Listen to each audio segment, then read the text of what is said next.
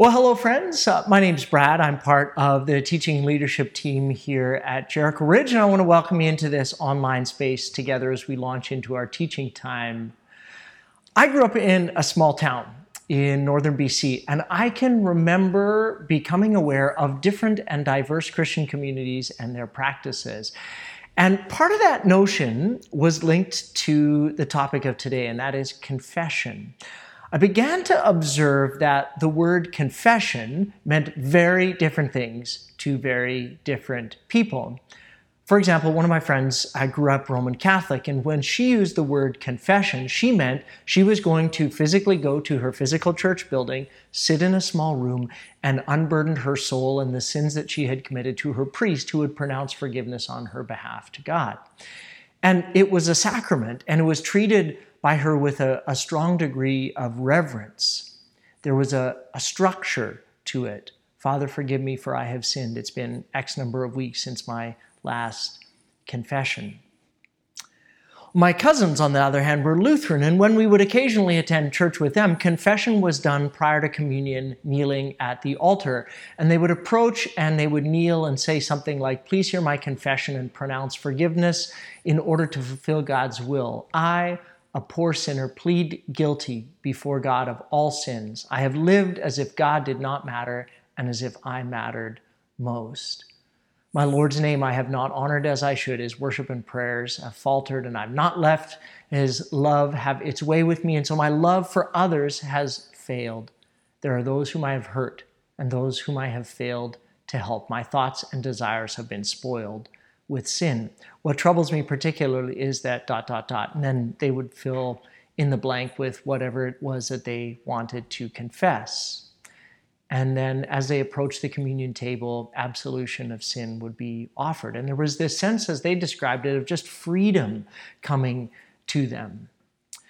My Reformed friends almost seemed to revel in this part of their spiritual lives. They used terms like worm to describe how lowly they felt, and they would sing songs and hear sermons about how horrible the weight of sin was and how awful the punishment of God was going to be. And when I questioned them about what I perceived was a lack of emphasis on God's grace, they noted that for them, by magnifying sin and how serious their personal offense was against God, they actually felt more grateful for God's grace. And so for them, there was just this profound relief in the notion that judgment could be avoided in seeking God's forgiveness.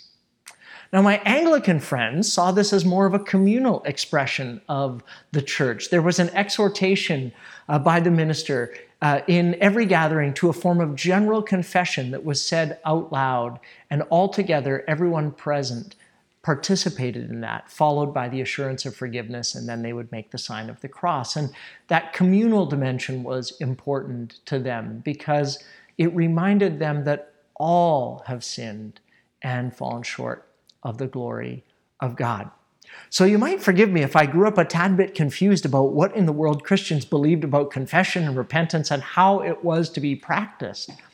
It seemed to me that we shared the theology of a necessity of confession, but we varied quite widely in the practice of it. So what is a person seeking absolution or the experience of forgiveness of sins to do? We're in a series this November at Jericho called Sorry, Learning to Forgive. And we began last weekend by exploring the notion of forgiveness being a multi-staged process that involves both turning away from things and also turning toward. And so we looked at how God offers us forgiveness. And today we're going to dig into this at that personal level and ask questions like, what does it mean to tell God that I'm sorry? Do I need to tell another person? Do I need to speak it out loud? Do I need to do some form of penitential action that proves that I'm sorry? And for guidance, we're going to look into the Psalms, particularly Psalm 51, which is perhaps the most commonly used psalm on this topic. And the text of Psalm 51 is written by David. It's one of the giant figures in the Old Testament. It's rooted in his moment of greatest failure. And kids, if you want to dig into this, VeggieTales has a great animation entitled King George and the Ducky, and you'll definitely want to check that out. But the account of David's transgressions is recorded in 2 Samuel chapter 11 and 12. It's a pretty long list that involves, we'll keep it PG, lies, assault, forced drunkenness, adultery, and murder, just to name a few things perpetuated by this so-called man after God's own heart, David. And David denies all of this. And after he's caught in his lies and he's called out by the prophet Nathan, he writes Psalm chapter 51, which is his personal expression and experience of repentance. So let's look together at the text of Psalm 51. It's going to help us shape our understanding of the three invitations that we hear around the topic of confession. So the first invitation is expressed in the phrase, cleanse me. Let's start in verse 1. Have mercy on me, O God. Because of your unfailing love, because of your great compassion, blot out the stain of my sins. Wash me, clean me from my guilt, purify me from my sin. For I recognize my rebellion. It haunts me day and night. Against you and you alone have I sinned. I have done what is evil in your sight. You will be proved right in what you say, and your judgment against me is just. For I was born a sinner. Yes, from the moment my mother conceived me, but you desire honesty from the womb, teaching me wisdom even there. Purify me from my sins, and I will be clean. Wash me, and I will be whiter than snow.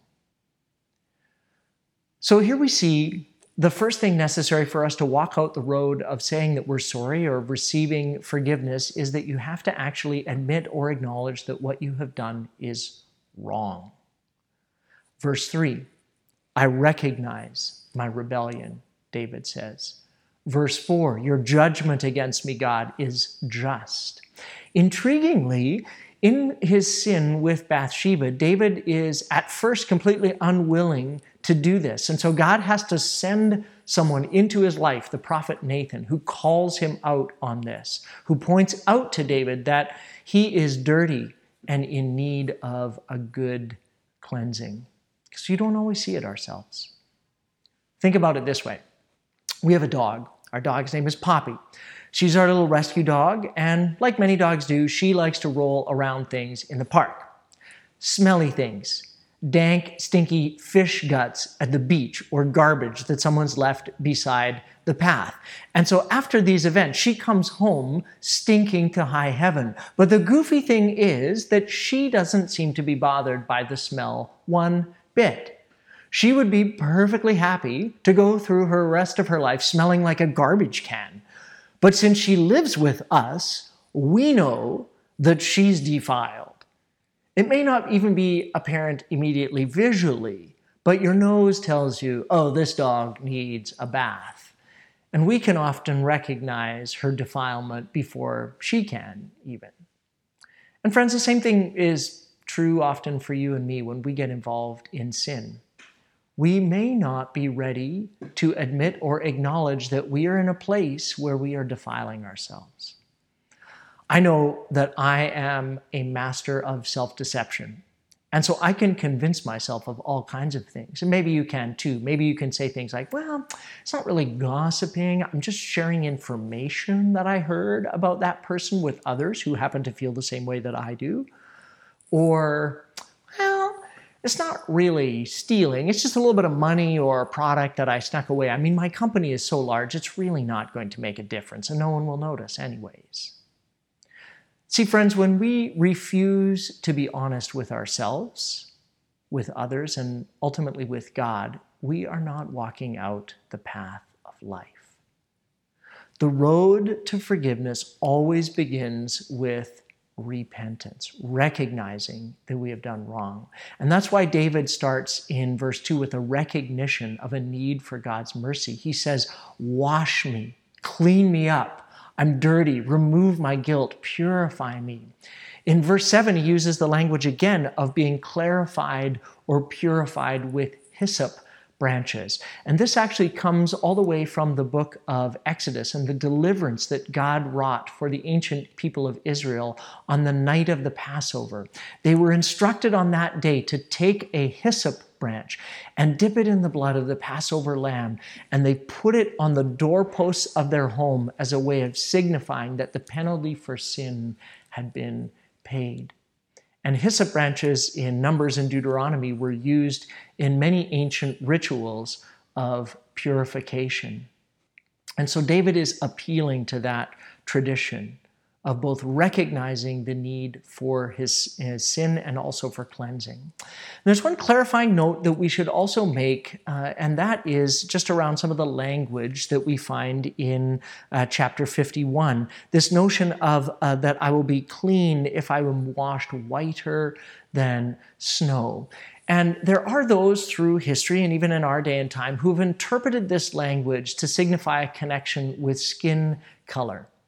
And we need to just clarify that and say this is not the case at all. This is written by a Middle Eastern person, David, who has dark skin. And so this is not a statement of pigment superiority, and it should never be used to justify white superiority or privilege. David then moves, after verse 7, into the second thing that he wants from God in his prayer of confession. He wants to be cleansed. Secondly, he wants to be restored. Give me back my joy again. You have broken me. Now let me rejoice. Don't keep looking at my sins. Remove the stain of my guilt. Create in me a clean heart, O God. Renew a loyal spirit within me. Do not banish me from your presence. Don't take your Holy Spirit from me. Restore to me the joy of your salvation and make me willing to obey you. As we dig in here, we have to clear up a few misconceptions just so that we're not hearing what David is not saying. When David says, for example, against you and you only have I sinned, he is not saying that somehow he doesn't feel that he sinned against Bathsheba when he inappropriately used his power and position as king to coerce her and force her into his harem. He's not saying that he did not sin against her husband Uriah when he wrote a letter sending Uriah to the front lines of battle, knowing full well that he would die at the hands of the enemy archers. David sinned against other people. David is simply getting to the place here and expressing that he agrees that sins against other people are also offenses against the Almighty, who made people in God's image. Let me point out a particular example that's rampant in our society. So you might tell yourself, oh, it's just some innocent fun online. It's just a few clicks. It's just a few images. I mean, Brad, who is it really hurting?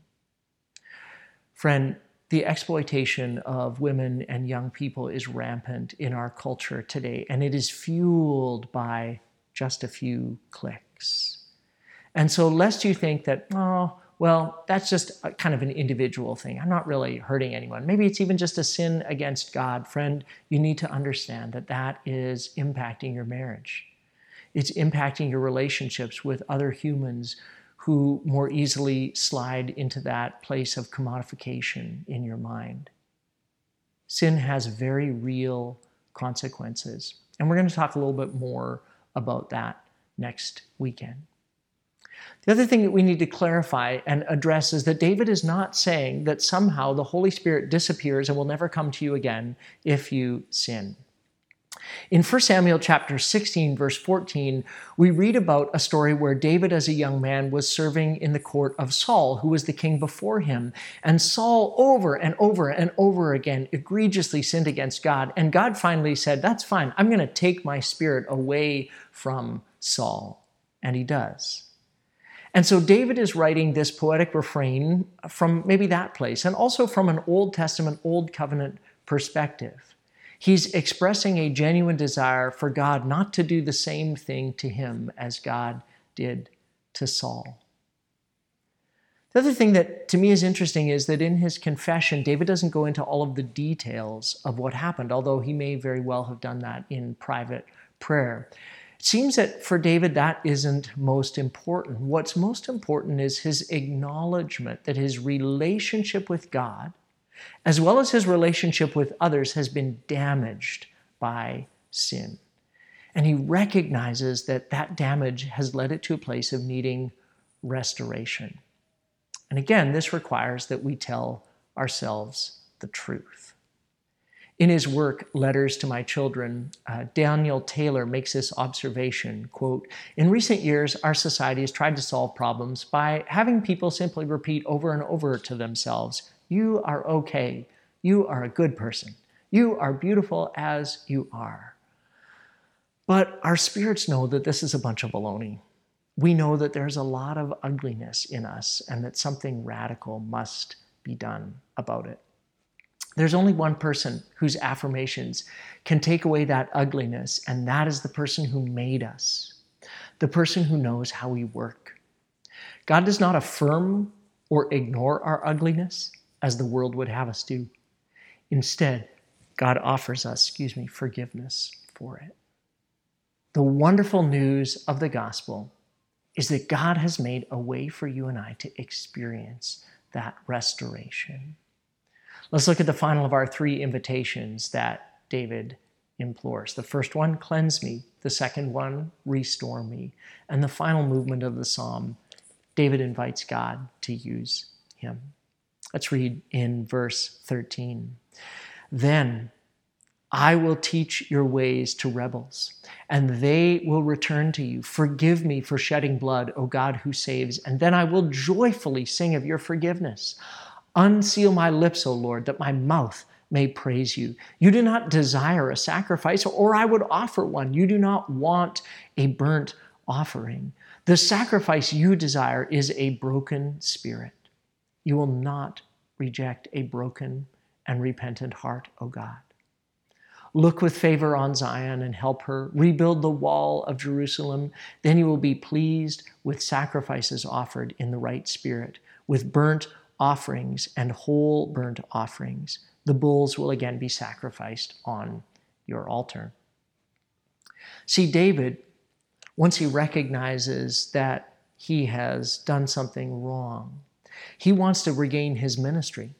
He wants to again lead his people. He especially wants to make, we know from his history and his writings, careful preparations for the building of the temple. And we have to acknowledge that David did much good in his life. He served the Lord faithfully. But David also had to live with the consequences of his actions. And we're going to talk a little bit more about that also next week. David longs in this text to be used again by God to build the temple, but God actually says no to David. David comes to recognize that because of his sin, certain things are off of the table for him. But it's interesting to note that Solomon, who is the child eventually born to Bathsheba, is actually chosen to be David's successor. And in God's grace, Solomon is the one who does supervise the temple construction. And this, friends, I just see as a powerful evidence of God's grace at work. The very offspring that comes out of David's greatest failure is the greatest person that God uses to complete the temple. What a testimony of God's capacity to restore all things. But it's not to minimize David's sin. David still has to face the fact that he is not invited by God to do those things because of his sins. And so, friends, I want us, as we move into a time of communion, to take a moment and engage in self-reflection, not of the navel-gazing variety, but a kind of sober self-examination that can lead us to confession. And some of the other Psalms are great places to start. For example, I've been starting my days this week with Psalm chapter 139, and I just take a few moments in the quietness as I start the day, and I get quiet and I read the words of the text in Psalm 139 that says, "Search me, O God.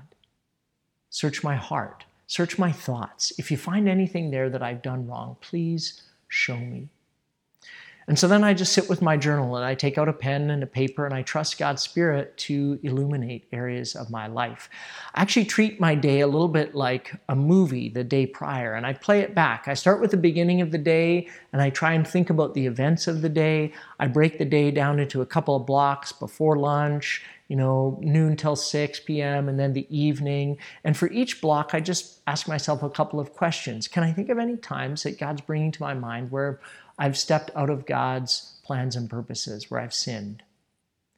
Can I think of anything that God's delighted in, something that I've done right? Or can I think of anything that is a duty or invitation of God that I've said no to, or maybe I've neglected?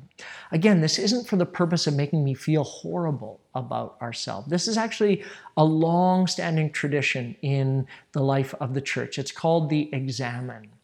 And by exploring our conscience to see where we're out of alignment with God and allowing God to bring us gently back into it, we can experience that full forgiveness that God offers. Richard Foster says it this way: in the examen of conscience, we are inviting the Lord to search our hearts to the depths. Far from being dreadful, this is a scrutiny of love. There is therefore no need to repress, suppress, or sublimate any of God's truth about ourselves. Full, total self-knowledge is the bread by which we are sustained. A yes to life means an honest recognition of our own evil, but it is also a yes to God, who in the midst of our evil sustains and draws us into his righteousness.